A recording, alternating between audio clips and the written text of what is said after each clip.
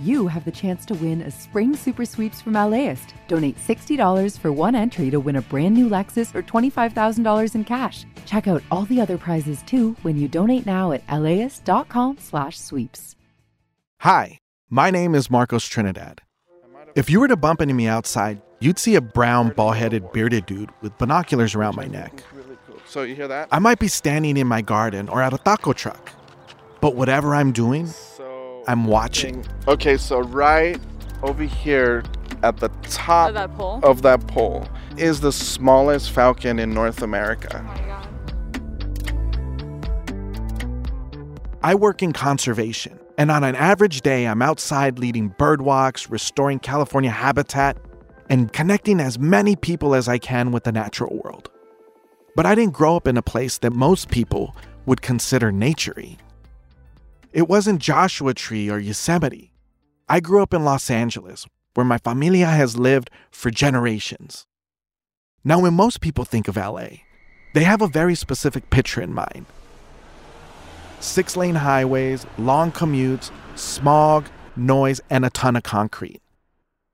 But once you know where to look, there's a whole other world out there. We have nesting owls up in palms and over 500 species of birds. There are possums, alligator lizards, California thrashers, and even a mountain lion. And it's not just here, it's across the country. People are living with wildlife in rich urban ecosystems. And I was actually at a Chargers tailgate party, and I'm like, oh, I don't have my insect net. Growing up, going to Dodger games and observing bats flying over night games, attracted to stadium lights. And I had a beer in one hand, and I caught one out of the air in the other hand. So enjoy the day and enjoy the fact that you are releasing something that was extinct for 11 years. From LAist Studios, this is Human Nature, hosted by me, Marcos Trinidad.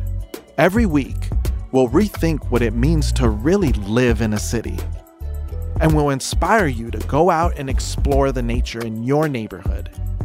Because connecting with nature isn't just good for our physical and mental health, it's how we find our place in the world. Human Nature, coming to you on Earth Day, April 22nd, wherever you get your podcasts.